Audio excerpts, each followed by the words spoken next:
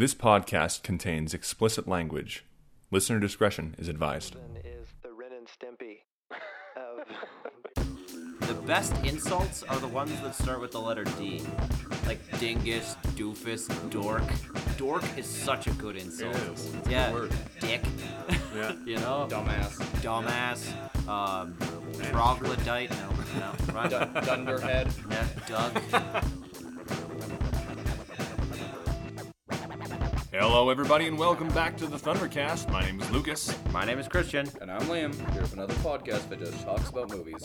Today we are sponsored by Disney, because they own everything and us now. Oh wait, that's our lawsuit alert. So. Alright, guys, I gotta go. Yeah, I feel like. Do you hear that? You hear the sirens? Yeah. But they sound like lippity-doo.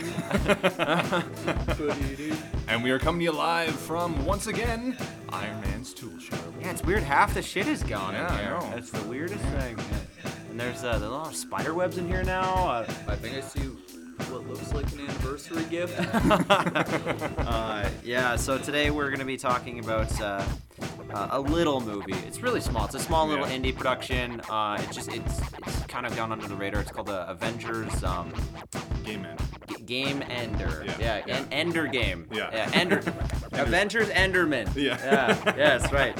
Yes, it's a Minecraft movie. Yeah. But no, we're talking about Endgame today. Just a fair warning, we will have some spoilers on this one. So if you have not seen Endgame, then fuck you. What have you been doing with the past couple weeks? Give Disney your money. Yeah, give them some more money, you know? More if they want to conquer the world. That's right. Well, they've already conquered, like, We must everything. ensure that the next World War is fought between Amazon and Disney. What's his name? Bezos. Jeff Benadryl. Jeff Benadryl and Kevin Feige. Bob Iger, technically. Bob Iger's out of Iger. Disney. But Kevin Feige is going to be the one of the head generals. Generals, yeah. Him and like Kathleen Kennedy. I'll ride in on the back of the mouse. Yeah. I don't know. I have a feeling Kathleen Kennedy's going to be excommunicado before we even get going. Yes, so it's been a little while since we've jumped on board here on the podcast. So I mean, I can tell you right now, I've seen quite a few things since the last time we recorded. I'm just looking at my notes here. Idiot. I did delete it. Oh, Yeah. Oops. I found it though. So yeah, let's just hammer off the things that we've seen, and then we'll jump right into Endgame. Sure. Yeah. Sure. Sounds good. Who goes first? Liam? Liam, sure. Liam never goes first. Except for in the bedroom. I guess that's why I can't get a date. No, I can think of a million other reasons why you can't get a date. Oh man, we suddenly got real mean. Yeah. So I didn't really get to see any movies outside of, well, Endgame, which I saw twice. But I've mainly have been watching a decent amount of television, more so than usual. I watched an anime called Black Lagoon. Yeah. That was kind of fun. Isn't that where your ex-girlfriend's from?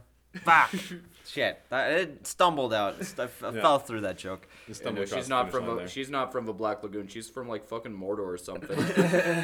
I would be curious if she was a listener, you know? If either of our exes were listening to the show and just how they... Actually, they probably wouldn't be, to be fully honest with you. They'd probably try and scour the internet for everything about us and just delete it. Well, I mean, I know your ex was a Lannister, so I don't get the joke. But yeah, so Black Lagoon, pretty decent. I mean, like, it's not like some other animes I've seen where there are like a lot of deeper themes and like more underlying ideas. The show essentially just follows a white collar office monkey who gets involved with a group of mercenaries in the high seas of China. And they like operate on an island that's literally completely run by by criminals and just other mercenaries. Yeah, right on. It just kind of follows their adventures. Like there's one where they have to go up against a ship that's run by like a new Third Reich. There's one where like there's like this crazy like evil maid who's also like a bounty hunter. But again, like it was just kind of fun and was an enjoyable watch. I also a lot of why I kind of fell on this kick is because I remember a few episodes ago I was saying that like a lot of a problem I run into with mainstream television in the West is that I don't like a lot of what's on, so why not just go watch stuff from the from other countries? Yeah, there's not enough tentacles and big boobies No, everywhere. to be honest, I think what I came down to a better conclusion, which is that there is not enough variety in adult animation. Everything is like super meta, or like it has a main character who's an alcoholic and like has some really kind of surreal but not really surreal kind of things. And the other thing I watched was a show that I remember my cousin showing me when I was a kid. It was called Eon Flux. Yeah. So I've kind of been watching that. It was back in the 90s, MTV used to have like this anthology animation show to showcase other independent animations. So like 2 shows of note really got picked up out of it. One was Beavis and Butthead, and the other was Eon Flux. Yeah, the first episode, that was Frog Baseball, right? Was it? Yes, that premiered on Liquid Television. Right. And Eon Flux started off as like a number of like just silent shorts, and then it kind of became its own show. And it's like this really, I'm not sure if I like it or if it's good, but it's like really cool, weird, and experimental that it's kind of hard not to look away. It's like the first time you put your finger up your butt, Like right? to a point where like it almost has like it has this weird continuity where like it does deal with like some more advanced themes and like of morality and authority versus freedom. But there's also has this weird thing where like at the end of one episode, like Aeon Flux will like die or something, and then the next one is just right back into a regular continuity. Weird. So like it doesn't really have much of a continuity, but there's also like stuff referenced in other episodes. I don't know. It's again, it was. If you really want to see something just really weird and like coolly animated, I'd recommend checking it out. But you're either into it or you're not. They made that really shitty movie with Charlize Theron, right? Oh yeah, no, it's the creator of Aeon Flux hates it. wow. The whole cast hates it. I also learned that the guy who created the show, Peter Chung, outside of being an animator on Rugrats, he did the What a weird transition. there was this, Babies and then fucking space robots. no Aeon Flux and Space Robots. It's like Dominatrix Assassin Lady. Yes. Yeah, there's a lot of Natural themes of- progression. but he also did the animated short for it was a 30-minute animated short to Riddick that I haven't seen, but I've heard good things about. But yeah, that's pretty much all I've watched. What about you, Christian? Fucking boring, Liam. We've been off the air for 3 weeks and you've seen 2 things. It takes a while to watch through television. I guess. Animes usually have a lot of episodes. That's true. That's why it's lame. Black Lagoon only has like 25, I think, so I'd watch like 2 a night or something. I was trying to defend you, Liam.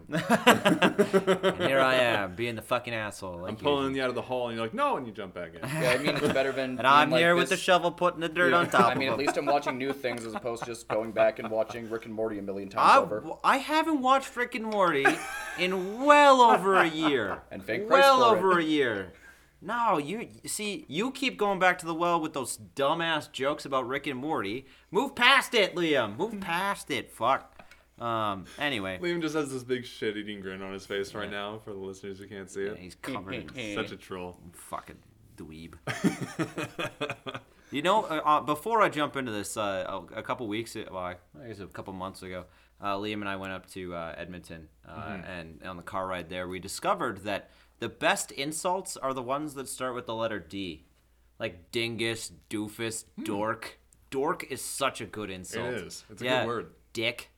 Yeah. You know? Dumbass. Dumbass. it's Troglodyte. No. Right. Dunderhead. Yeah, Doug. Dunkoff. Douche canoe. Yeah. All right. Dummy. Daryl. Anyway, Dung sucker. I flew out to Toronto last week. I went to go see some baseball games and a concert. Fucking nerd. Yeah, fuck baseball. Fuck anime. Fuck baseball. Fuck this podcast. No, but on the airplane. Whenever I'm on an airplane, I like watching really bad movies. It's just that I don't know what it is. It's just like if there's any way to eat up a lot of time, it's to watch a really shitty movie. So I watched The House with Amy Poehler and Will Ferrell. and Jason Jason I don't know. He's the guy with the curly hair who's in everything. Yeah, like Derek in The Good Place. Yes. Yeah. Yes. Anyway, so the premise of the movie is that Amy Poehler and Will Ferrell have a kid that's going off to college, and they cannot afford to pay for her to go, so they create an illegal casino. Huh. And oh no, it's fucking awful. It's terrible. Also, I watched it on an airplane, which meant that a lot of it was censored. So like, Oh, good. when they'd say like motherfucker, they'd be like you silly dog, I had the same thing when I was going to England and I was watching The Nice Guys on a plane. There's this scene in the actual movie where where this kid asks Ryan Gosling and Russell Crowe, he's like, "Hey, you want to see my dick?" And it, on the thing, it's like just changed to my dig. And I'm You like, want to see "What?" my ding, Like in Die Hard 2, yippee-ki-yay, Mr. Falcon. mother clucker? I've had it with these monkey-fighting snakes on this Monday to Friday plane.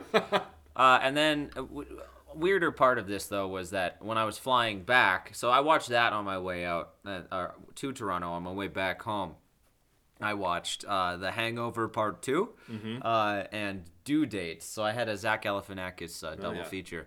Hangover 2, Liam hates it, but I think I had a fine time. There's just something about a monkey eating or biting on a water bottle that's supposed to be a monk's penis that just, as Alan says it in the movie, or Zach Galifianakis, that's just funny in any language. Like I don't care what you say. Keep in mind, I also don't like the first Hangover that much. It's true. I mean, I think it's kind of funny, but I think it's one of the most overrated comedies I've ever seen. Yeah, and in later years, totally. And I mean, at the time, it was definitely kind of impactful to comedy. But even then, my opinion hasn't changed, which is that I liked it better when I was 12, and it was called Dude, Where's My Car? Anyway, so I watched Hangover 2, and I had a good time. I thought it was funny, even though, to be fair, I was pretty messed up on that airplane. I wasn't drunk or anything. I just hadn't slept for like 6 hours. Oh, yeah. I had only gotten like 4 hours of sleep the night before. But then I watched Due Date with Robert Downey Jr. and Zach Galifianakis, and that movie's just fucking really bad. Like, honestly, made me mad. Because it's really mean-spirited, and like Robert Downey Jr. plays this really unlikable character. I think I actually watched that on a plane as well. Yeah. Yeah, I don't remember it. Wouldn't be surprised, yeah. Yeah, but the weirder part about that was that the house was censored. Mm-hmm. The other two, Hangover 2 and Due Date, not censored. Oh. So I was just like, why can't I watch this one movie that has more curse words, and yet, can watch this one movie that has significantly more mature content, and then I can't watch Will Ferrell say the F word. The other thing too, in the house, in the edited version that I watched, they weren't allowed to curse. There was no swear words, but they show Will Ferrell cut a guy's arm off with an axe. And there's just blood everywhere and shit, and like it just didn't make any sense. Western culture. Yeah, it's the weirdest thing. And then I also watched Extremely Wicked, Shockingly Evil, and Vile. I did too. Yeah.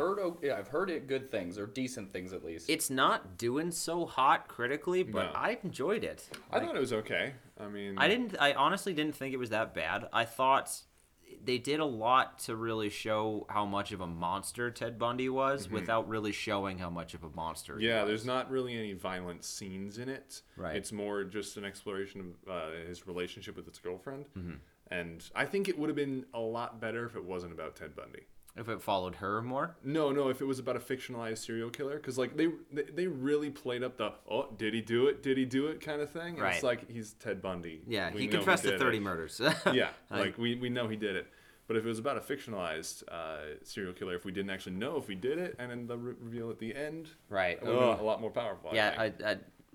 without that one, I don't think we'll spoil too much. But that reveal at the end with the glass, was haunting. Yeah. I was honestly like, And also Zac Efron in that movie is so good. I've been He's told he impeccable. gets pretty close. yeah, like it's wild. The scare, like he has that, what I kind of think of as like a salesman vibe. He's like outwardly charismatic and like good looking, charming and everything, but also just a little bit creepy. Mm-hmm. Just like he hit that like note. He was just a little bit off putting, but not really off putting. Just enough, especially in Yeah. those first couple scenes when he first meets her. I don't remember what her name was, but when he first starts hanging out with his girlfriend there, just like when he puts the quarter down, he's like, Yeah. better make it a good one, Yeah. and just like how he like makes breakfast for her the day after, and like how they don't sleep together, but they sleep in the same bed, fully clothed, like just like sociopathic, fucked up psychopath shit. Yeah, like, but also it can be read differently in like her situation. Exactly. specifically. Exactly. When you watch it as an outsider, you're like, oh man, he's gonna fucking chop your head off. Yeah. Right. But if you were in that situation, I think you would feel a lot different. Yeah, when I was in high school and I saw High School Musical, never in my life did I think I would say that Zac Efron gave like an award-worthy performance, but he Especially did. as Ted Bundy. As Ted Bundy. Ever since Neighbors came along, that's kind of what proved to me that Zac Efron can be really funny and really charming. Yeah, but then he's a good actor. But then after Neighbors comes out, what is it? Dirty Grandpa, and then Mike and Dave Need Wedding Dates. Baywatch. Like the guy. I mean, he's got to make money too. But it's true. That's true. Yeah. No, he's when he gives it his all, he's a very good actor. Yeah, totally. Go on. Yeah, go ahead. I'm done. Oh, you're done? Yeah. All right. So, yeah, I saw Watched like Shockingly Wicked, Evil, and Violent, which we just talked about. Needs a better title. Yeah. Oh man, I don't like the title. I don't like the bad. and vile. It's like it was like a and last. The thing minute is, thing. it's not called Shockingly Wicked, Evil, and Vile. There's another adverb before wicked. Is It's there? something wicked, shockingly evil, and vile. It's a really fucking weird. It's a quote from one of his trials. Yeah. Is it not shockingly evil? I don't know what it is, but there's shockingly- two adverbs in there. Yeah, because it's shockingly evil. No, shockingly wicked. Fuck it, whatever. Yeah, The Ted Bundy movie. The Zac Efron Ted Bundy movie. Is it It's a bad title. Needs a better title. Is it bad that as a kid I had a teddy bear named Bundy? Nope. Get out. Yeah. No. Teddy bear named Bundy. Yeah, Ted yeah. Bundy. Liam's a serial killer. Proven fact. All right. I also watched the first season of a TV show called Nightfall on History. I've heard of it. Yeah, it's sort of like what I really like about it is the very first like couple seconds of it, because it's like a historical drama, but instead of saying at the beginning based on a true story, it says this is a fictionalized account of a matter of a historical event. So it like lays it out. It's like, this is fictionalized. This is like lightly based on historical events and historical like figures, but don't take it as a true story, which I really appreciate about That's awesome. That's cool. And it's like about the Knights Templar in France after the fall, in like the 1300s, after not Jerusalem fell, but it was some other city down there. It was their last stronghold down there in the Middle East, but it fell, and they're back in France trying to recuperate and stuff. They're just basically collecting money and tariffs and rent and stuff. And there's some courtly intrigue going on. Someone knows where the Holy Grail is, so they're trying to find the Holy Grail. That's kind of the whole point of the show, and it's a lot of fun. I don't know if it's written very well. Yeah. It's interesting. The performances are solid, and I'm a sucker for medieval like political intrigue, so that's kind of what brought me into it. Are there any characters in this show named Mike or Jack? No, fortunately not. Or no, what about any Pauls or... No. Do any Beatles show up? No, I don't think so. Does Ed Sheeran appear? All right. No, all right, okay. all right. Like there are some glaring historical inaccuracies. Like Princess Isabella in the year the show takes place has already been married off and is living in England, and the Queen of France was dead at the time, and it's gobbledygooked and like mashed together in different timelines and whatnot. But it states that at the beginning, so it's fine. Right on. I've been keeping up more or less with Game of Thrones, and Yeah. We were talking before the podcast. It's the quality of the writing has been deteriorating for a couple seasons, and it has just kind of, I haven't seen episode 5 yet, but so far it's getting pretty close to rock bottom. I know. It's getting pretty bad. Last night, I haven't seen episode 5. I don't know any spoilers. All I know is that a lot of people on my Facebook are talking about, quote, rage quitting and getting super pissed There's one off. more episode after this. Like, power through. Yeah, power through. But I don't want to talk. It's bad. It's like a complete. It's gotten to be like just a dumb stereotypical fantasy show. Right. Whereas Game of Thrones was originally like I said, like a courtly intrigue, slow burn, methodical type of show. Now it's just big dumb fantasy, swords and dragons, and yeah. But at the same time, did you really not expect it to eventually reach that point? Right? Yes where and like in the no. same way where like the Lord of the Rings, the first 3 are pretty much in the same sort of realm, and then the Hobbit, they're just like, but dragons. Well, yeah, well that's because the Hobbit was based on a kid's novel. True, but at the same time, the kids' novel did have a lot of depth to it, a lot more than what the movies offer. Well, yeah, I kind of like even the books. A lot of people are saying it's like, oh, the show's going downhill because they ran out of books to base it on, and they don't have George R. R. Martin's sacred text anymore. Right. And the books have been going downhill too. Have they? Yeah. Feast for Crows was very difficult to get through. Dance with Dragons was a little bit better, but just because it had more characters I liked. And Winds of Winter is never going to be released, so there's that. You think so? You don't think it'll ever come out? I don't think he's going to finish the series. You think he's gonna die? I just think he's never going to do it. He's just gonna, Like he always wrote, put it off. He recently released a 700-page book about the history of the Targaryens instead of finishing his fucking book series. What a nerd. So yeah, he's not going to finish his book series. I feel like he writes fan fiction for his own fucking series. Basically. There's but actually, he hates fan fiction. There's actually this episode of South Park where they're satirizing Game of Thrones, and their depiction of George R. R. Martin is probably how I imagined him. Like, they go to try and figure out what's going on. He's just super meandering, and he's like, it's like, how do you see then there's this one penis, and then there's this other one, and Yeah, like pretty it's much. just, and he, I think Honest Trailers put Game of Thrones best, describe Game of Thrones best when it's was a part Lord of the Rings fan fiction, part medieval porno, and part Dungeon Master's Guide. I actually don't see that at all. I don't watch it, so I got no. I'm just laughing at the comparisons Yeah, because I got no fucking point of reference. Yeah, I don't. Well, the last couple seasons, yes. Because I remember First 4 or 5 seasons, very much not at all like that. If you can't really run a D&D campaign with that much political intrigue. My knowledge of Game of Thrones is I've seen a guy's head get crushed with some dude's bare hands. Mm-hmm. I've seen a penis get cut off. You never actually see a penis get cut off.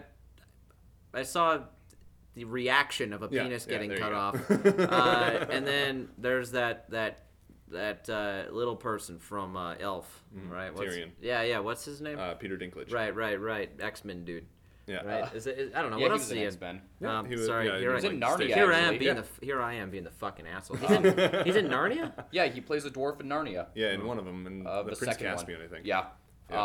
Yeah. I mean, like, I've always thought that with, like, I was watching Game of Thrones from about season 1 to season 5, then I just kind of fell out of it, and I honestly thought that seasons, like, 2 to 4 were just, like, prime good television. Oh yeah, I agree.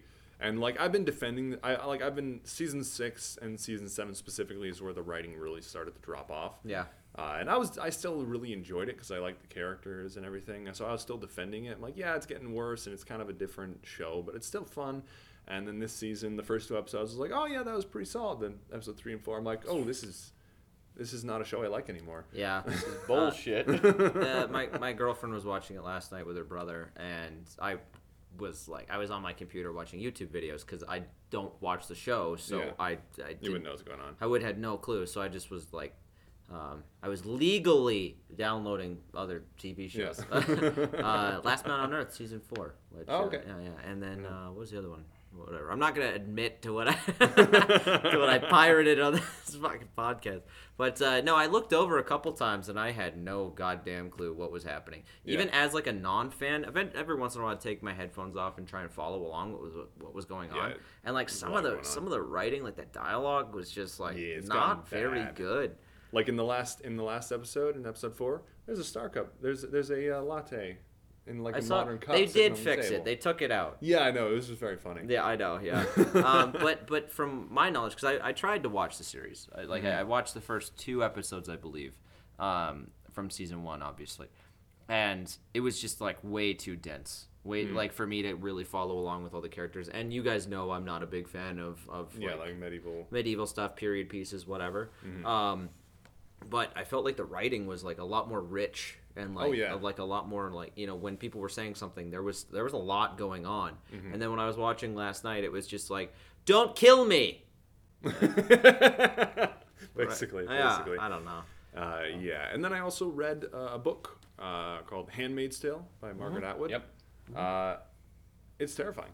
Are you gonna watch the show? Probably. It's on Hulu, so it's like only in the States. So Yeah. I'll have to find some other way to watch it. Yeah. But it's a really, really Is good it not book. on Amazon Prime? It might be. I don't know. Whatever. Yeah, I'm pretty sure it is an Amazon show. Okay, but- I have Amazon Prime. I'll see if I can check it out. But the book is, like I said, it's absolutely terrifying. Yeah, I have a copy of Especially it. considering some laws that have passed in the States recently. They're very similar. Oh, yeah, man. And like some laws that a certain fuckhead is trying to get passed Yep. right now. Yep. Well, I mean, even via states, I'd argue are essentially an anarcho-capitalist, or is it anarcho-capitalist land? More or less. You're not wrong. It's not Yeah. far from feudalism. Yeah, no, it's we're entering a Blade Runner type world. We're entering a disturbing cyberpunk or Snow Crash type world. Yay. You mean Snowpiercer? Snow Crash. I don't know what that It's a means. book No, I never read it. by Neil Stephenson. Good book. Oh, okay. okay, Might cool. check it out someday. But yeah, it's a real good book. It kind of ends a little bit weird. Like the story just kind of stops at a point, and then it goes into like a lecture from a historian in the world talking about like that period of history. And then like Peculiar. yeah, it's interesting. I liked it because I like listening to historians talk. Did you listen to it or did you read it? I listened to it. Yeah, I yeah, listened to it yeah. on Audible. Sponsor us, Audible. That would be awesome. Audible, Casper, Dollar Shave Club, Yeah. Blue Apron. Blue Apron. I'm also kind of a sucker for like the downer ending or the ending where like not everything gets fixed or resolved. Yeah, like I don't know. I don't want to spoil anything. It ends on a certain point that is kind of hopeful, and then it goes to a historian talking about, and they're like, yeah. So what happened after? Because like the story is, the historians found these tapes hidden in a former safe house, basically, and they listened to them. And that's the story of the novel. I had no clue. I totally yeah. thought it was like something completely different. Oh. But they listened to those tapes, and then basically they're like, yeah, this might be a forgery. We don't think it is. And they go list through the reasons why they think it's not a forgery. And they're like, but it could be. And someone asks a question like, so what happened to her? And they're like, oh, we don't know. We don't know. We lost track of her. We don't know. Huh. And like that's kind of how like this is hour-long this lecture from a historian about that fictional period of history. And it's kind of great. I love it. How do you feel about Margaret Atwood's writing?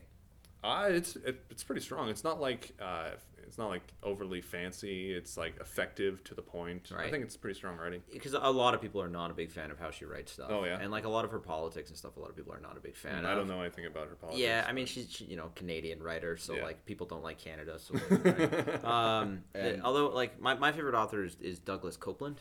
Okay. He's written my favorite book of all time is Generation X: Tales from an Accelerated Youth.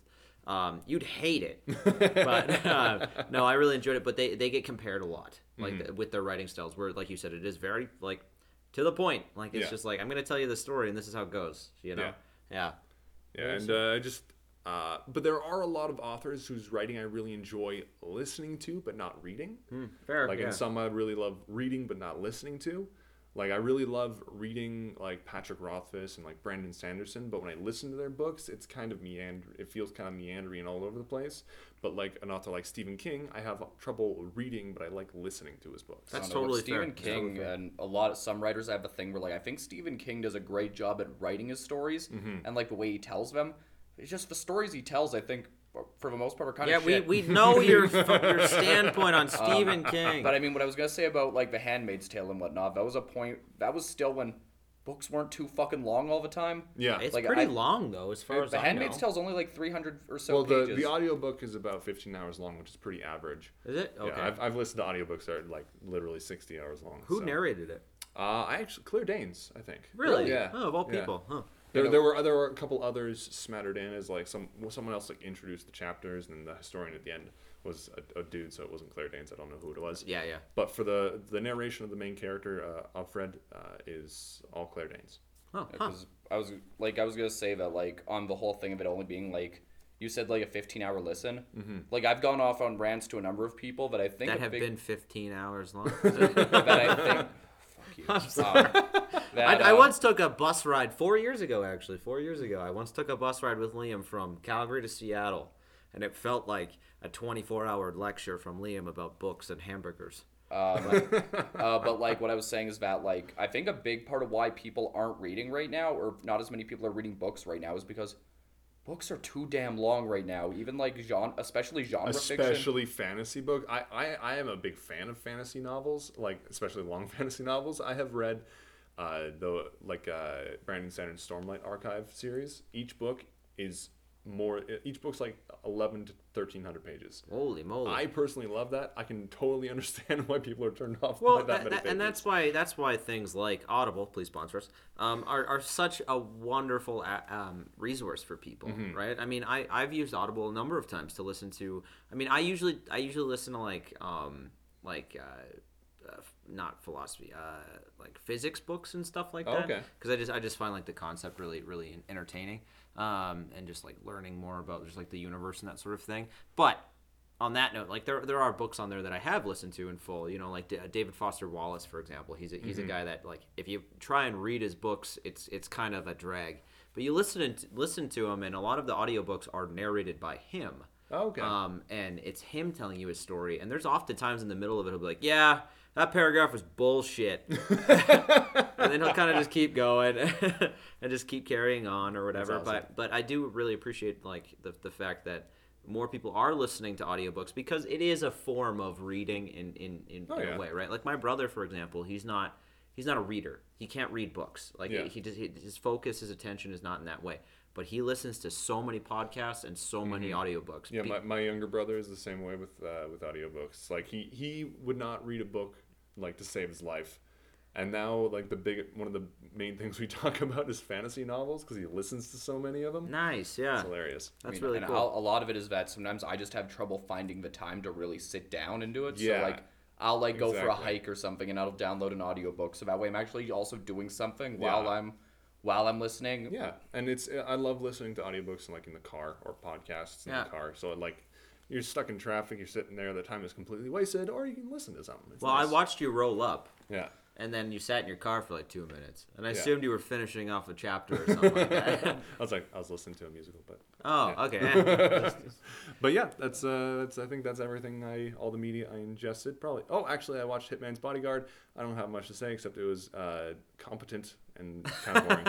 Incompetent. Yeah, there was nothing really interesting going on. Everything was fine. Yeah. I don't want to watch it. Yeah. Really, It's not I'm like super interested. Bad, but it's like I'm gonna forget about it tomorrow. Yeah. Only draw for me, and it would be the cast. Like, you've got Ryan Yeah, Reynolds, that's why I watched it. Sam Jackson, Gary Oldman. You know what is a good thing to transition into before we talk about Endgame is the things that we're excited to see in the next couple weeks here, because as you know, childish as it is, I'm going to go see Detective Pikachu on Friday. Nice. My sister and my girlfriend and I, we're gonna go see Detective Pikachu, and I'm fucking stoked. Nice. Like, I've heard it's pretty okay. Yeah. I've heard it's totally fine. It's made a lot of money already. Yeah, I've heard it's really fucking weird. Yeah, but I don't care. Yeah, I'm no, totally cool with it. that's why that's like, it wasn't until I heard it was really fucking weird that I started to get interested in it. Yeah, I'm really stoked on it. Liam and I, after work, hopefully next week, we're gonna go see John Wick Chapter 3. Nice. Yeah, because it comes out this weekend, right? Yeah. And I want so bad to like the John Wick movies, but I just cannot get into them. They're not really for like every. I say that about a lot of things, but Like I see them, like I love Keanu Reeves. I love the way they do the action, but I just cannot like connect them in any way for whatever reason. totally fair. Yeah, reasonable. And then the week after that, Godzilla, Oh yeah. which if you Yeah, have yeah. not seen the most recent trailer, it is breathtaking. Okay. Like, I know you're not particularly very keen on watching trailers necessarily, right? Well, I check. I try not to watch them if it's something that like I'm excited for. Right. I'll watch like the first one and then kind of try to avoid the next couple. Yeah. But if I'm not super interested in the movie, I'll watch the trailers to see if I want to see it. You should definitely watch the most recent one, the trailer 3 for Godzilla King of Monsters. As well. It's breathtaking. Okay. I was completely in awe, and there's a lot of dumb shit in it, which is why I'm so excited for it, because it looks so stupid. And then the other one I'm really excited to see is Brightburn. Brightburn Okay. looks pretty Brightburn. I interesting. haven't heard of that one actually. That's James Gunn wrote it. Oh, No, he didn't write it. Sorry, he's producing it. His Right. brother wrote it. I actually believe. Yes, I did hear about that when I saw a trailer for it. It looked interesting. It's the Superman origin story, but instead of being a good guy, he's evil. Yeah. And Fun. then there's the one that I know I'm not looking forward to. I know Christian's not. I have no idea what Lucas thinks, but Aladdin. Or as I call fuck it. I was the embodiment of making Will Smith as scary looking as possible. Yeah. Yeah, no, I have no interest in any of the live action Disney movies. Me neither. Well, My girlfriend's gonna drive Liam and I to go see Chapter 3 of John Wick, and she's gonna go watch Aladdin. And I was just like, yeah, you fucking have fun. I was telling one of my friends about, because outside of the fact that Will Smith as Vegeta looks fucking terrifying, like about on the same level as Will Smith Fish. Yeah. Which, by the way, is fucking disgusting. If you haven't seen that movie, Will Smith Fish. It's been a long time since I saw Shark Tale. I remember I was talking with John Tasker about it, and Friend of the show, John Tasker. Yeah. and Shout out. I told him about I was made a comment about Will Smith as Vegeta. He's like, yeah, that's one thing. But he's like, what did they do to Jafar? Yeah. And, Oh my God, yeah. He looks like a little boy. No, he honestly made me think of when he showed up. Remember in the first Transformers movie, that telemarketer guy when Josh Jamal is in the middle of a war and he's trying to get through to the Air Force? And that guy's like, oh, I'm sorry, attitude is not going to speed things up, and he just sounds so bored. I think that's the guy who plays the Jesus in Big Lebowski, is it not? I don't know. Oh, well, if not, I look racist. Anyway, yeah. Are you anything else aside from Star Wars, obviously? Yeah. I don't actually know what's coming out. I haven't been paying much attention lately. Yeah, I only know what's coming out this month. No, I've been playing so much D&D. I just don't know what's happening with anything else. You're trapped in an imaginary world rather basically. than the real world. Yeah. On that note, Thunder and Dragons coming. Someday. At some point in the future. Yeah. Hopefully. I'm gonna give you a rough estimate. Yeah. I'm gonna give you a rough estimate Have of we actually talked about Thunder and sometime in Dragons the on here future. yet? No, I don't No? think we Okay. have. Okay. I think we might have mentioned it Okay, at one but- point. Should we tell the folks at home about it? Yes. So, All right. like many three white dudes on the internet, we are gonna start a Dungeons and Dragons podcast. Yeah. Which I have a couple friends who do it as well. It just seems like a really fun outlet. You know. So I just want to make you two play D&D with me, basically. Yeah, pretty much. Yeah. So ideally, we're gonna bring on another person. I think it'll just be three players and then Lucas. So there'll be four of us, and the plan is we're gonna just play D&D. Yeah, I have a campaign in mind. We're not gonna spoil anything about the campaign yet. No, not at all. But keep your ears peeled for Thunder and Dragons. Thunder and Dragons. Trademark, copyright. Please sponsor us, Audible. There we go. All right. Anyway, all right. Should we do it? Should we dive deep? Are we in the I mean, endgame it's now? not like we've been beating around the bush for the past half hour and a bit. Liam, we're in the end game now. Yep. All right, in the so endgame now. I think I want to preference this that yes, this is a spoiler cast, but before we get into it, I think we should just give like our general few word review. Was it our general thoughts and then spoilers? We're just going all in. Okay, here's the thing. You have to try and give your review in 5 words or less. All right. I'll give you mine. It was good. Damn, you took mine. It was real fun. Nice, yes. It was damn big. It was damn big. All under 5 words. Look at us go. Look at us go. All right, so We're professionals. Pay us now. Yeah. Right. Audible, please sponsor. so anyway, I'm begging at this point. Basically. So let's get into Okay. the end game. Dum. Spoiler, or not spoilers. Copyright. Yeah, am I gonna put the music? I don't think I'm gonna put the music on. I'll put the first 3 notes, and then we'll get fucking sued by Disney twice. Yeah. All right, Liam. I know you'll probably talk about it probably the most, so we'll let Liam start. All right. So I've seen it twice now. Myself, Christian, his girlfriend, and John Tasker. John Tasker, friend of the show. Shout out. All went on the Friday night. And it was it really felt like being a part of an event. I mean, I agree. it's the most busy I've ever seen Eau Claire.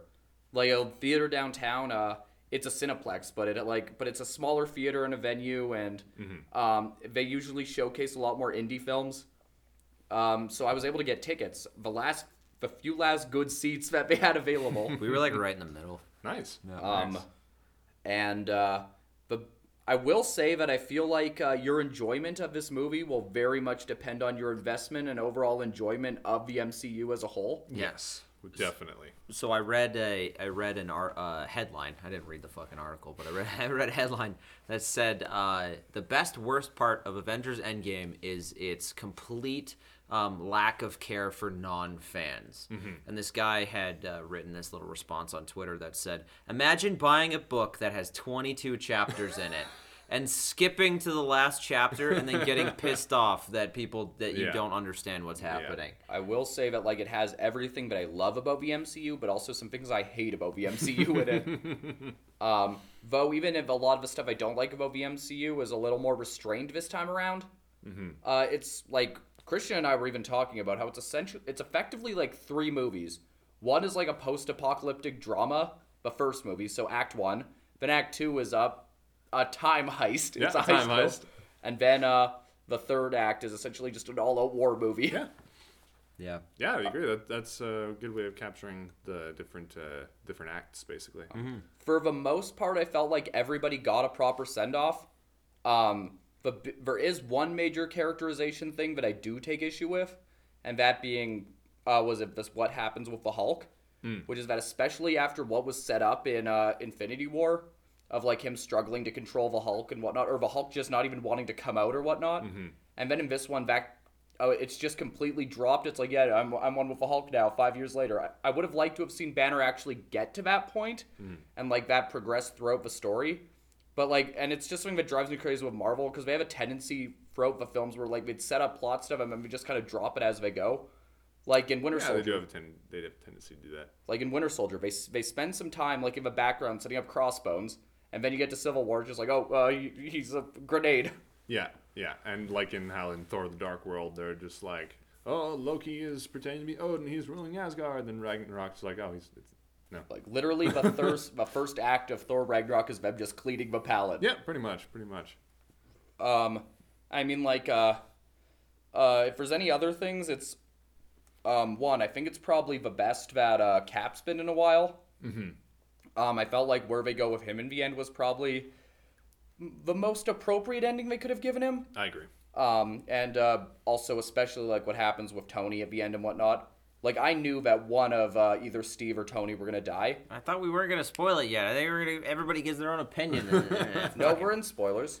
No, I thought we were gonna talk about our opinion and then spoil it. Beep, bleeping sensors. Boop, boop, boop. Womp, womp. All right. Well, anyway. Yeah. So, I mean, like overall, I'm pretty happy with it. I don't know. I know some people are going off saying it's the best movie Marvel ever made. I personally don't think so. Yep, I disagree. But it is definitely the biggest and quite the achievement. Oh yeah, it's a hell of an achievement. Like I don't think anyone can really take that away from Marvel. Oh, 100% not. Yeah. No. I mean, like I really enjoyed it. I've only seen it once. I assume you've probably only seen it once. Yeah, as well, only right? once. Going into that theater, I really didn't have a lot of expectations. With Infinity War, my expectations, I mean, I might have to go back and listen to my opinions on our first episode. But over the past year or so, my opinion has kind of like changed a little bit because from what I can recall, going into that theater, my expectations were rather high. And I kind of came out of it a little bit underwhelmed. With this one, I didn't have any expectations because I didn't want anything to be met or not met, right? So I went in without any expectations, and my lack of expectations were exceeded, like quite drastically. And I felt like the very specific characters got exactly what they needed. Some people were, kind of shelved or were kind of given like a backhand kind of like, yeah, here, right? Like if we're already on the spoiler thought, like Captain Marvel, for example, she just got her own movie and stuff. And if you haven't seen Captain Marvel, it's not really much of a spoiler because it's obvious that she shows up in the movie. But at one of the last credit things is Captain Marvel will return in Avengers Endgame. Which she does for a bit, for like fucking 5 minutes, yeah. And then she shows up as like a MacGuffin. I think that's the right. Not really a MacGuffin. Plot device. No. Deus Ex Machina. Yes, yeah, pretty much. That's actually untrue because Deus Ex Machina would be something that was not established, and she was very obviously Very established in the movie. Regardless, like she just kind of, it does feel like they use her at the beginning, and then the whole movie she's not there. Yeah, she's off in space somewhere. And then, which makes me think, oh, that's Captain Marvel 2.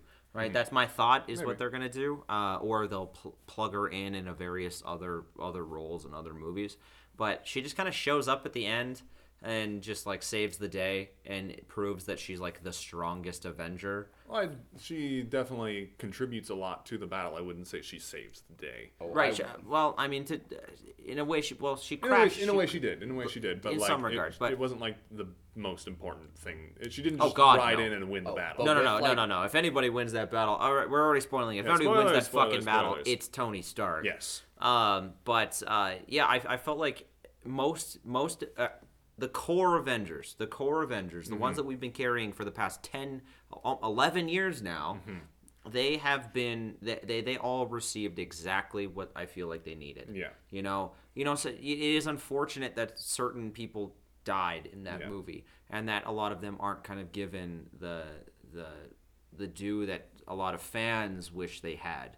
But I feel like, Ronan or Hawkeye, like the fuck, man, the way they start that movie with that very haunting scene is just it gives me goosebumps. And yeah, then, it was like when I saw the bow and arrow, like my first thought was like, did I walk into the wrong theater? yeah. This isn't how I expected this movie to start. Yeah, and then they and how that kind of drives Hawkeye's character throughout the film. I kind of disagree with Liam on the Hulk thing. And we've discussed it a lot already, and I feel like the reason why in my opinion the Hulk was so was well done, and I've read a number of fan theories and stuff. The reason why, and Liam has mentioned before that he wished he had seen a Hulk out, right? Had a Hulk out moment, but the reason why we didn't get a Hulk out moment was because Bruce Banner was at the wheel. And Bruce Banner doesn't know how to fight. Yeah. He's got no fucking clue. Again, I just wish that they showed him reaching the point where he can make the best of both worlds out of like his intelligence and that's not where the Hulk is anymore. Yeah, but I mean, like, again, they set up all this stuff in Endgame, or in Infinity War, and then they just don't deal with it. They just True. I mean, and we have talked to a number of other people that have seen the film, and the Hulk kind of. It would have been nice to have seen him go through this transformation and actually see him go like struggle with the Bruce and the Hulk and that sort of thing. But and you're right, it is a little unfair to the audience that he just shows up in a fucking diner and then is just like, oh yeah, I spent a lot of time in a gamma lab and has one joke that goes on too long. Yeah, the picture thing, yeah. But then I mean, I'm not a big fan of Thor. I've made that very clear on a number of our episodes. I think I haven't seen Dark World and I haven't seen Ragnarok because I had such a sour taste in my mouth from Thor. But, man, fat drunk Thor, I laughed so hard. I thought he was very, very funny. But, yeah, in terms of, like, the characterization and stuff and whatnot, definitely, you definitely felt an impact in this movie versus like Infinity War and the ones prior to it. I will also compare him to because some people have talked about how he's too goofy here and whatnot, and like how Thor's kind of just been regarded to a joke. A lot of that for me comes from the fact that I think you could have, even from the beginning, chose a better actor for Thor than Chris Hemsworth. Yeah. I think there were at least like 5 better actors who you could have found. I kind of disagree. I think Thor. In retrospect, In retrospect, I think that Chris Hemsworth plays Thor perfectly. I have no experience of Thor from like comics or cartoons or anything, so this is the only version of Thor I know. But I think that Chris Hemsworth is perfect as Thor. I think Thor should have been a comedy from like the beginning, honestly. I don't know, and I think they should have just really rocked the honest to god like epic fantasy heavy metal aspects of Thor. I agree. To me that's Ragnarok wasn't quite that, but it was more in the right direction. My favorite parts of the original Thor were when they went to like the ice planet and fought like the ice trolls or whatever. And is that dark? That's Dark World? No, that's in the first one. Is it? No, it's like in the first act. Then he goes to Earth, and I'm like, oh, this is. Yeah, they go to like Jotunheim and Jotunheim, they fight Laufey and. But what I will say about Thor in this movie is that at least he has a reason to be a mess and like a little bit more out of character. Oh yeah, he's complete fucking he lost literally everybody. Yeah, because I mean like the biggest problem I have with Thor Ragnarok is that it just starts and Thor's completely out of character to a. See, I understand where you're coming from, but Thor Ragnarok was essentially a reboot for Thor, so that was obviously intentional, and I think it worked But personally. I mean, there's also the fact that like all of these terrible things are happening to him, and Thor just seems like he'd be completely content. Just he feels like he's at home, just drinking beer. I don't know if he's content, man. No. I mean, Thor has been broken, like literally broken since Endgame, or not since Endgame, since Ragnarok. I just felt like throughout the course of Ragnarok, he didn't take anything seriously as a character, and then then once you get to Infinity War, it's like this is how he should have been. This is I still stand by that. I think Infinity War is the best Thor's ever been, because he, honest to God, feels like Thor. right? Like he still has funny moments, but the funny moments actually make sense, as opposed to just being like meme baity. yeah, I don't know. I don't see Ragnarok that way. I think you're kind of mistaking the tone of the movie for Thor's attitude, honestly, and like in the way you're talking about it. Just because like Thor is taking all of it seriously. He's making jokes along the way because people make jokes in tense situations. That's just what people do. Gallows humor. Right? Yeah, exactly. And I think Thor is obviously very old, but like he is very limited in his cultural experience, and it's fish out of water. Blah blah. I don't even know what I'm talking about anymore. But point is, I liked Ragnarok. You're wrong. All right, sorry. Back to I want to hear back to Lucas. Endgame. I want to hear Lucas talk about Endgame. I think that Endgame was 100% payoff, and for the most part, good payoff. I think that it is also like 90% fan service as well, but not like pandering fan service. Yeah, I would agree. Yeah. I saw a tweet a couple days ago. Someone said, Avengers Endgame, a film that has no new ideas. I'm like, bitch, it's all payoff. Yeah. Obviously it has no new ideas. It's working off of what the 22 movies before it came from. Like even to a point where it was great to see like some characters again. Like it was really cool to see like Crossbones or Robert Redford. I like the little scene in the elevator. Like I love all the callbacks to the old movies. I know. Yes. Like yes. they made like I didn't care about Thor: The Dark World at all. Like 0%, and then they made me care about it like 10%. I had, like I've said before, I got no Yeah, you don't point know of it. reference, but I think there were a couple things that I wasn't super happy with how they handled Black Widow, her end basically. Really? I in thought terms of that how it she was- died, Yeah, I'm not In what way? like she dies and they're sad for a bit and then just never talk about her again. She doesn't get a funeral. They're That's sad right. for a She little bit. does not get a funeral, and that is kind of a backhand kind of moment. Yeah, and like it totally makes sense with her story. I like because in Avengers she's I want to wipe the ledger clean. I don't want red in my ledger. I got to make it up to like the world basically, and she does it, and it just feels a little cheap that the only female Avenger of the original 6 just sacrifices herself and dies halfway through the movie. Right. Which I'm kind of mixed on it because it seems like a little cheap, but also it kind of makes sense. Yeah, and also I had 3 predictions for the movie before I went. And they all came through. They all came true. What were your predictions? My predictions were Iron Man dies, Cap goes back into his own time, and Thor goes off on space adventures. Really? You have called all of those? I called all 3. I didn't call Cap.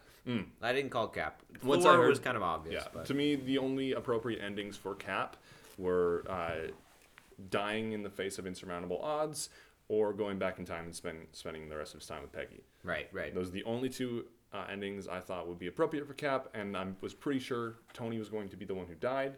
And that once they announced that time travel would be involved, I'm like, oh, well, there you go. Right. I didn't realize they announced time They travel was didn't going to be really involved. announce Well, it. it It just was- came down to logical deduction. It was pretty I obvious. feel like they announced it. I don't feel like I deduced that on my own. I can't But- remember if they did, but I mean, I kind of was like, there's no way in Well, hell it was that they're good- it was not going because- to be able to do it. I think it was because in Ant-Man and the Wasp in the post-credit scene, he's like, oh, watch out for the time vortexes. Right. I'm right. like, oh, cool, so that's how they're going to undo the snap. Yeah. I yeah, also totally. saw set photos of them like in the first Avengers movie costumes and I was gonna say on the subject of Black Widow, but I feel like narrative wise and like for the sake of a character, it did make the most sense. It's just unfortunate that the only female Avenger is the character with that kind of arc. Yeah. But again, I think it works within the narrative. Also, like the way it's like her last moments and whatnot, and the way that scene was handled, I was very happy with. Yeah, the scene works really well because like they genuinely had me like wondering like, oh shit, who's it gonna be? Like it's gonna be one of them. Yeah, but who's that gonna be? wrestle on top of the mountain. Yeah. Mm-hmm. Yeah, and like it shows like her connections with Hawkeye and like how they are genuine friends and like and like that they clearly have been through a lot. I also cared a lot about. I did for the most part care about what was going on with Hawkeye. Also, like even like seeing him do just other cool things, like when he first shows up and he's like going full ninja and whatnot. Yeah, that was cool. Or like even when he's in like the tunnels, like towards the end, and like there's all those like all of Thanos' like weird generic alien monster things going around. I got a lot of Aliens vibes while watching that. Yeah, I'm pretty sure that was like the inspiration for it. Yeah, I think so too. And there's a lot of like adrenaline-inducing moments in this movie. Oh, you know what I mean? Yeah, totally. There's several. One big moment, especially towards the end. Yes. Not necessarily in the beginning. This movie's kind of a slow burn. Definitely a slow burn to a big climax. Not until the. Yeah. Right. Yeah. That was a snap for you. That was not my booty clap. Yeah. That was a snap. Watching it again, I did start to notice the length a little more. Like particularly you're talking about your second viewing. My second viewing. Yeah. There were certain scenes that I felt like you could have trimmed it a bit. Oh yeah. Like particularly Fat Thor's introduction. There were points there where I'm like, yeah, I'm gonna go to the washroom. Okay. Although Korg made me want to watch Ragnarok. Korg's awesome. Korg is he funny. was fucking funny. Taika Waititi is a funny guy. Oh yeah, he is. Korg is very funny in Ragnarok. It does piss me off how we're playing Fortnite. Just because I'm like, it's 5 years later. I'm like, Fortnite is not going to be that relevant. Not necessarily. Although the Hulk dab bit, I was like, he literally says Hulk dab. Right, when he was talking to the kids. To the children, and I was like, that's fucking stupid, but I'll take it. It's funny. That's just one of those things that I talk about the MCU that I hate, which is just the blatant pandering to. No. You're wrong. They don't do that. They don't do that very often. This is like the first movie that's ever really happened. Yeah, and this movie is it's the payoff for the last 22 movies. So of course it's gonna be fan servicey and a little bit pandery. But it's just obvious, very obvious pop culture references that are gonna be dated before you could even say Endgame. Yeah, the Fortnite reference is gonna be dated, but it works now. Is the point. I would have preferred a lot more if we're something that has stood the test of time, like Halo or. Nobody fucking plays Halo online. I know. No, well the thing is, I think it was supposed to be. I think the Fortnite worked because Fortnite is a very juvenile game, and that was that's the state of mind Thor was in. Yeah, and it was also a thing that everyone would be like, "Oh, Thor's playing Fortnite," and all the kids are gonna be like, "Oh, Thor, we're Thor." And they start flossing. Yeah. Exactly. Anyways, so I think a great way for us to kind of wrap up this is, how do we feel like the MCU is gonna go from here? Mm-hmm. So how do you feel, Lucas? How do you feel like the MCU is going to go from here? My first instinct is downhill. Yeah, honestly. Yeah. But that's obviously the easiest. Well, once you reach the top of Mount Everest, the only way out to go is down. Right? Well, yeah, exactly. I mean, yes and no, but I'm also kind of hopeful because there's a lot of interesting IPs within Marvel, and I think they could do a lot of interesting things. I kind of hope they go back to a small scale thing for a bit. Like Spider-Man Homecoming was very small scale. I want things more like that. Have you seen the trailer for Far From Home? Yeah. So Far From Home, if you guys have not seen the trailer yet, it's the newest trailer starts with Tom Holland basically saying, if you haven't seen Endgame yet, go see it and then watch this trailer, and then they immediately spoil Endgame. Yeah. Immediately. And they also released TV spots.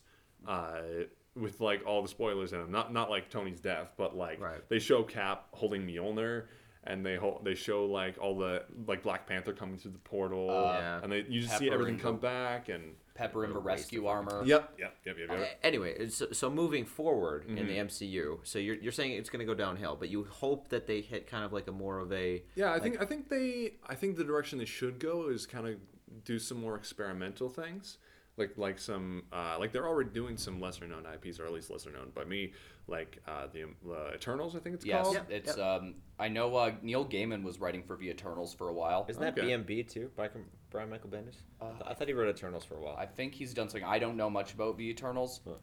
There's stuff I am excited for just because of a Fox bio. I want an honest-to-God Fantastic Four. I want an honest-to-God Doctor Doom.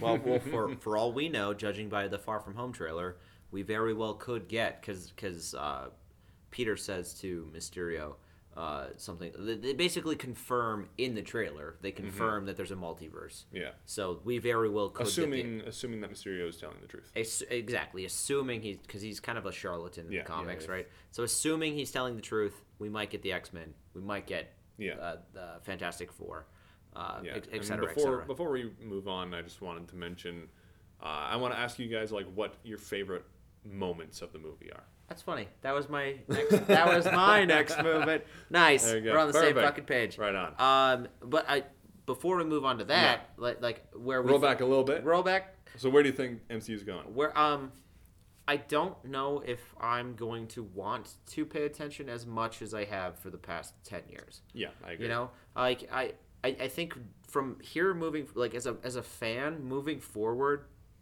I feel like you're gonna really have to grab me. Like to pull me in, to really want me to watch these movies, right? Like, I mean, it's Spider-Man. I'm going to see every fucking Spider-Man movie, right? I could fucking care less if it was, fucking Mickey Rourke as Spider-Man. I'd watch that. But like as bad as I think Far From Home looks, because I don't think it looks very good right now. It very well could blow me away. There could be a lot of moments in that I'm not prepared for. That like in Homecoming that I was not prepared for. And there's a lot of stuff that I think that the MCU could do that could bring me in. But I'm moving forward. I'm going to be very careful with the movies that I see. Yeah. And I also don't think they're going to be as interconnected as they were in the past 10 years. I feel like they're going to move more towards having people have their own standalone films and not have them be so driven towards a Infinity War Endgame kind of thing as it is right now. Yeah, because they haven't announced another Avengers movie yet. No, and I highly doubt they will for at least 5 years. I and that's my thought process is I don't think there will be another Avengers film for a while. They'll set it up because Iron Man 1 before Avengers. How many years was that? 2008 to 2012. So 4 yeah, years, 4 years. right? So very well could be the same sort of process, right? Right, where they take their time to get to that point. But I personally speaking, I think there's gonna be you're gonna have to try real hard to get me back into it the way that I have been. The Marvel movies are definitely not gonna make nearly as much money as they have been. No. They're still probably going to do fine. Well, right now they're at $2.5 billion. They passed Titanic finally. Titanic has been the second highest grossing movie. Do you think they're going to pass Avatar? Probably. I think so too. I agree that I want more just general self-contained stories, because one thing that has really bugged me with the MCU as they progressed is just certain characters showing up in other movies where I'm just like, you don't really have any place here. You're just here to tie us into other things. Like what outside being funny in Civil War, what purpose did Ant-Man really serve outside of just comic relief? He just kind of showed up. He was just there. But it was much needed comic relief in my opinion. It's a pretty serious movie. Yeah, I know. It was just like you already kind of had Spider-Man for that, and yeah, that's fair. and I don't know, just like there was another example I was thinking of where okay, well, where do you see the MCU? I know that a lot of outside of discussion with fans and whatnot, I know a lot of people really want the new big bad to be Doctor Doom, and I would be cool with that. I am kind of at a point where given that Far From Home is officially announced as the end of Phase 3, I think after that, for the most part, I'm done going on opening weekends and really pursuing going to see Marvel movies, just because I'm like, Endgame was a satisfactory conclusion. I feel like Far From Home could be the aftermath and whatnot. And watching Avengers Endgame was kind of like watching a part of my teens and young adulthood kind of just die and end, because I'd been following this stuff for the past 10 years and whatnot. And now everything came to a close, and I'm like, you know what? I'm content. I don't really need anything else. Yeah. Especially given that even just within recent memory, and with Disney buying up all of these properties, which is that I'm just more interested in reading some of the other source material that they've taken inspiration from, and it just kind of depresses me that with Disney, with Disney buying Fox and whatnot, the shame in that is that Fox was kind of putting out the more ambitious and different superhero movies, and now I'm scared that they're just going to be more general annual Marvel releases. Disney's not going to put out a Logan. Disney's not going to put out a I mean, we're talking about how we're going to be putting out a Deadpool 3, but I know something's going to feel different. Yeah, no, Maybe. totally. Do you guys feel like we'll get another 10 years of Marvel? It depends on if they keep making money. Right. But I think the height of Marvel has passed with Endgame. I think so too. I think Endgame is kind of like we're now in the epilogue. You know, like we're at the point where I feel like for the next 5 to 6 years we're just kind of gonna be. Ooh, that was really gross. We're gonna be kind of paying for Endgame. You know, in a way where it's like, you know, we've spent so much time invested in this universe that, like Liam, we've all said that it's gonna take a lot to get us back to the theater for a lot of these films. And so, I feel like we represent quite a lot of, you know, fans of the Marvel universe that are probably feeling a very similar way.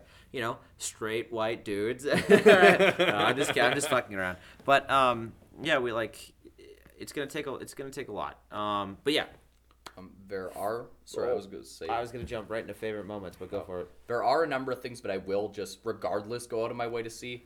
Like, if they just announced that they're doing a Fantastic Four movie, I will go just out of hope that we finally get a good Fantastic Four film. Yeah, wouldn't that be something? Like, because again, I want an honest-to-God Fantastic Four. They're Marvel's first family. They deserve their proper due. And Doctor Doom is, like, arguably the most iconic and one of the biggest bads of, of the Marvel Universe. In the comics, like, I think, like, within movie and mainstream pop culture, he's kind of been overshadowed by Thanos. Yeah. But again, also Doctor Doom hasn't really had a proper good due on film. So stuff like that, I will go out of my way to see. Or if they do a Hawkeye movie, I'd see it in a heartbeat. Oh, They're doing the Hawkeye series. Yeah, I know that is. Though even then, it's unclear as to what it's going to be. There are some rumors that it's going to be about him like training Kate Bishop to be the new Hawkeye. Because in the comics, Clint Barton drops the mantle, and Hawkeye is now like a teenage girl named again Kate Bishop. But there's also talk about him just following his years as Ronin, which, I mean, I really want to see. Yeah, I would love to see that too. Okay, let's wrap up. I'm going to give us 5 minutes, okay? 5 minutes, favorite moments. All right. Me Go. first? All right. Cap lifting Mjolnir. Yes. Yes, 100%. It's the first time since Force Awakens that people during the scene that people like stood up and cheered. Audibly in the made a noise. Yeah. When we saw it was the same fucking thing. Yeah. As soon as he caught it, everyone was like, "No!" Yeah, and then great. Thor's just like, "I knew it." Yeah, like there's the shot like Thanos is just about to kill Thor, and then there's just a shot of Mjolnir and it lifts up. And people go, oh. And Yeah. then the hammer hits him. Thanos in the back, comes back, flies. Cap catches it. Audience erupts. And then the way that Cap uses it too, where he throws the shield up, bounces it off the shield and stuff. It's so good. Oh, it was fucking so cool. That's an honest to God. That's just an honest to God, like the way I would see Cap fighting with Mjolnir. I honestly think that will be an iconic film moment. Like I think so too.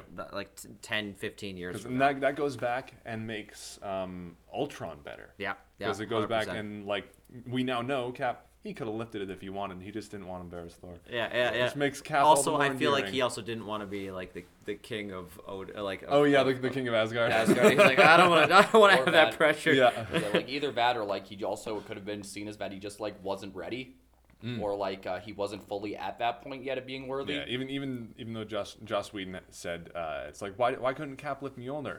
And then Joss Whedon was like, did he not lift it or did he just stop? Right. He did lift it. We'll go in circles until we run out. All right. I am Iron Man. Yes. Holy fuck. That line should not have worked. It shouldn't have. But I was sitting there like my girlfriend's right beside me, and he goes, "I am," and then I just went under my breath. I was like, and then he goes, Iron Man, and I was like, yep, yeah, and I fucking clapped as hard as I could, and then everyone in the theater was like, fuck yeah, and when he snaps and shit, I was like, that's, yep, take it, take my, good. this was worth all the money, yeah. I remember looking, like, because what was so fun about that movie, about watching it, is that there would be points where I'd look over briefly and see people's reactions, and I remember Christian's, he had like that entire last sequence. That entire like end battle, Christian's eyes essentially became the size of ping pong balls. I was and his mouth was opened about as wide as a watermelon. I think I probably looked the same. Yeah. All right, Liam, go. One of my favorite moments is a little more of a sentimental one, and that was Cap finally getting his dance with Peggy. Oh God damn it! Yeah. And we have talked about this too. What's also like, yeah, the fact that Cap gets to finally dance with Peggy. Yeah. But on top of that, if you look real close when they're zooming in on the house, the door's open, which in my mind is like a really beautiful moment because it shows that Cap can trust the world. At that point, I never thought about it like he doesn't that. close his door. He doesn't lock his door. His windows open. His doors open. He's just letting himself live that life. You Yeah. know. It was also at Tony's funeral. There were a lot of faces, but I was just kind of happy to see. Like, it was cool to see the Iron Man 3 kid in the background. Yeah, he's a lot taller. He also his I'd hope haircut's so. completely different. Yeah. Like, even characters who on second viewing I noticed were there. Like, I didn't notice the first time that Thunderbolt Ross was there. Or Maria Hill. And Robert Redford. yeah, no, Redford wasn't there. Redford's dead. No, what? Who am I thinking of? When they're in the lobby of Stark Tower. Oh yeah, no, I was talking about it mainly at the funeral, but at the lobby, like after that. Yeah. Robert Redford and Frank Grillo was back as Crossbones. Yeah. For also just little references that, like, even outside of being towards the movies, are just comic book things, like Cap saying Hail Hydra is kind of a nod That was so good. to a controversial story a few years ago in the comics. Yeah, I heard about that. There's also like Happy Hogan talking to Stark's daughter about Nope. That's my moment, Liam. You know why? Because that was the one moment I actually cried. When he says, like, you hungry? And she's like, yeah.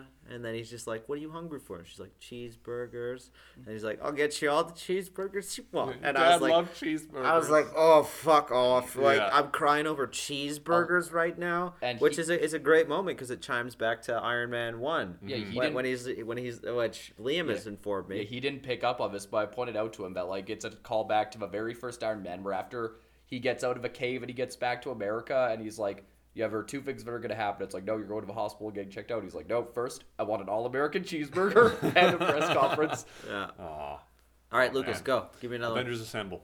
Yes. Yes. Finally said it. Yes, and when the tunnels are opening Yeah. and stuff. Okay. There's, I again, already did my hamburger thing. like, just so. everybody being there. Like, the only person who I thought might have been fun to see in that battle was it would have been like Nick Fury and maybe some SHIELD agents. It's so weird. I got a gun. Well, I mean, Black Bucky only had a gun. True, and I mean Hawkeye had a bow and arrow. Yeah, I love how Episode. Bucky's is like, yeah, I'm a super soldier. I got this cool metal arm. I shoot people. I loved Wong's line where it's like, Yeah. you got everyone. It's like, did you want me to bring more? And, like, Wong still continues to be my favorite side I character. love in Marvel. Wong. Wong's Yeah. great. Okay, real quick. This is and I hate this is how we're gonna end on a bad point. Least favorite. Least moment. favorite moment. Because I You guys know go mine. first. I know mine, and I know, like, if there is any fans of ours that are going to be offended, they're probably going to be offended right now. But the girl power moment really felt so fucking weird. Just kind of I forced. Forced, agree, super forced. because like none of them knew each other. Exactly. Like we because we all have, you know, Yeah. we're gonna team up together, and Yeah. then just like, of course they're helping the little teenage boy, right? Yeah. In the skin tight suit. It's fucking weird. Yeah. I felt like it was so, and I leaned into my girlfriend and I was like, you know what this feels like? This feels like a certain actress or actor here was like, I'm not doing this movie if we don't have this moment, you know. And so it felt so forced. I know it's only like 45 seconds to a minute or whatever, but they've done it already. They did it in Infinity War, so like why keep bringing it back? Like, I mean, I think the intention was good, but I agree. they didn't earn that. I no, don't think. exactly. Like yeah, the intention totally like fine. Yeah. And I don't have a problem with that sort of thing, you know. Yeah, I don't have a problem with it I at want more all. of like Gamora and Nebula fighting side by side. Yeah, I totally. fucking loved Nebula in this movie. Also, Really? yes, Yeah. Nebula was so cool in this movie. I like Karen Gillan.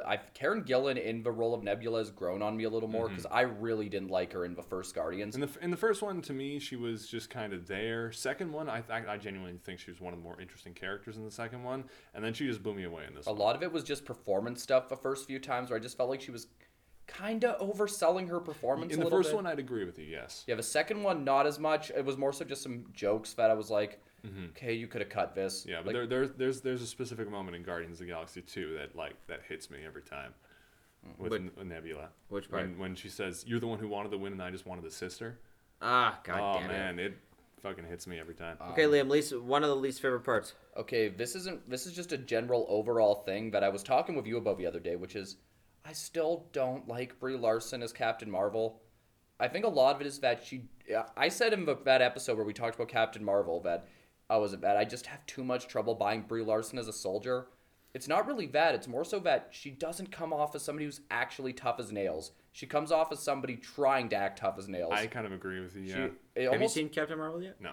Even the way she does, and I've seen things like that work with like the kind of the softer or like the more high pitched voice and like someone like Buffy, Sarah Michelle Gellar's able to sell something like that. Yeah. But I don't think Brie Larson is. She's not quite. Yeah, I agree with you. It doesn't quite. She feels a little off in that role. Like she's given it her all. Like she's acting fine. It's just she's not quite selling it for me. Right. I just for Captain Marvel, I think you needed someone who was a little bit older, and also how is she not aging? Given I don't Captain She's think a she is. fucking god. Oh, and also the other thing with how powerful she is still bothers me. I know a bunch of my friends who have gone off saying Captain Marvel's so sweet, but there are also some of these people who go off, had to say for lack of a better term, oh, Superman's gay, Superman's overpowered, Superman sucks. I'm like, if you go off and have no problem with Captain Marvel being as powerful as she is and complain about Superman, I will fight you. That's bullshit, man. But Captain Marvel, again, you needed someone a little older, a little more hardcore. You need again a Katie Sackhoff or a Charlize Theron type. And also just Brie Larson at times. This is just a personal thing. I agree with a lot of her statements on inequality and whatnot in Hollywood and how there is a problem. But with her, it just gets to a point where I'm like, shut up! Stop whining! If you have that much of a problem with it, actually do something instead of just bitching about it all the time. And she's got a big lollipop head. Anyway, Lucas, do you have? a least favorite one? I'd say the cheap fat jokes at Thor's expense. Yeah, a little bit. To me, the initial comedy of Thor being fat was because it's Thor fat. Right. That's where the initial comedy came Yeah, from me. I agree, But I agree. cheap jokes what do you think is running through my veins? Cheese whiz.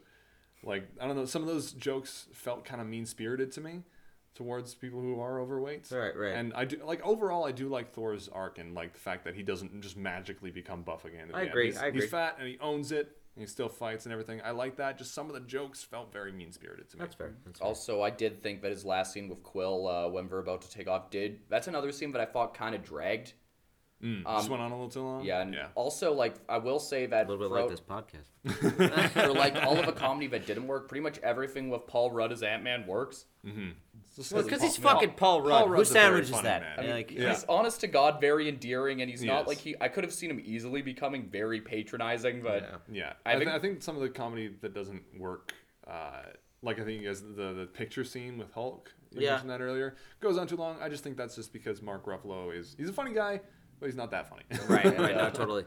Although there is, I've been dying to say it, that one of my favorite Hulk moments is when it's just I don't know, go throw some stuff, and he just picks up the motorcycle and throws it. He sees his old Hulk self. He's like, oh no. And then he just punches the car. And Yeah. this is gratuitous. Yeah. I also just other general things I liked, which is that I liked how Thanos wasn't in the movie a whole lot. Especially given that more and more time has passed since Infinity War, I'm like, Thanos, you are bullshit. Oh yeah, I agree. That's my opinion on Infinity War has soured quite a bit over the past year, just because of Thanos. I don't think Thanos is written very well. And I don't think he's a truly outstanding villain. I think he's portrayed really well. Josh Brolin fucking kills it. And there's also the fact that it does bring up a current issue in our culture that I'm not going to get into, but I was with overpopulation. Purple people have.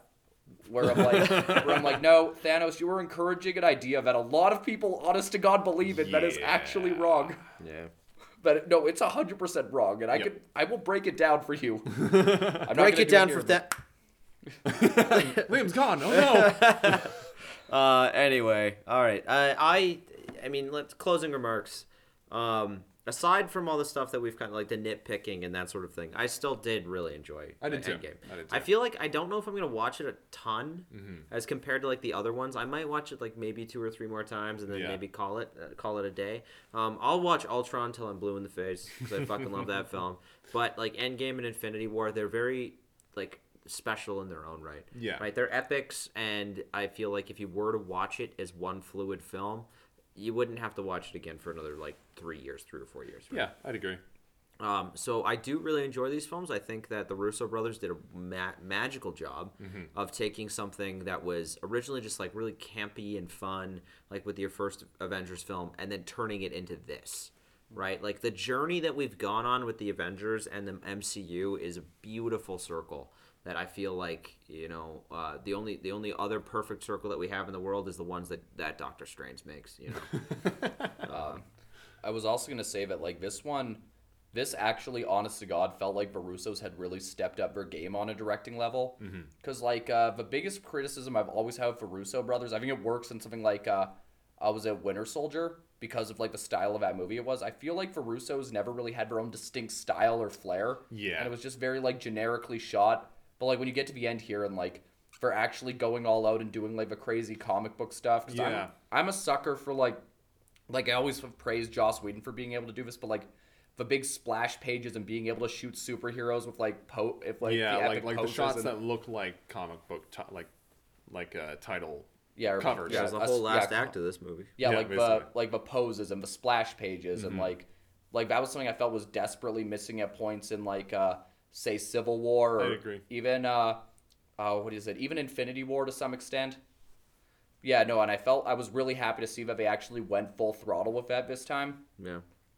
I was happy to see that it's a very character-driven movie.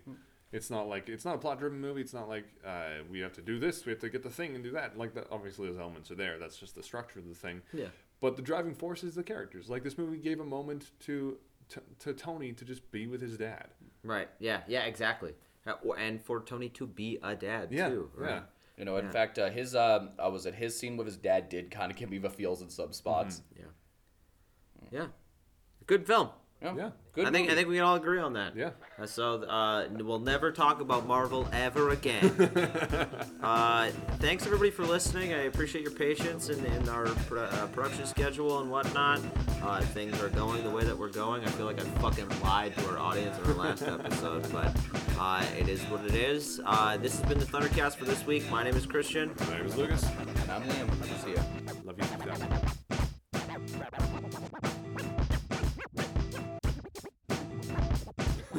Did you listen to it or did you read it? I listened to it. Yeah. On Audible. Sponsor us, Audible. That'd be awesome. Audible, Casper, Dollar Shave Club. Blue Apron. Blue Apron. I'm also kind of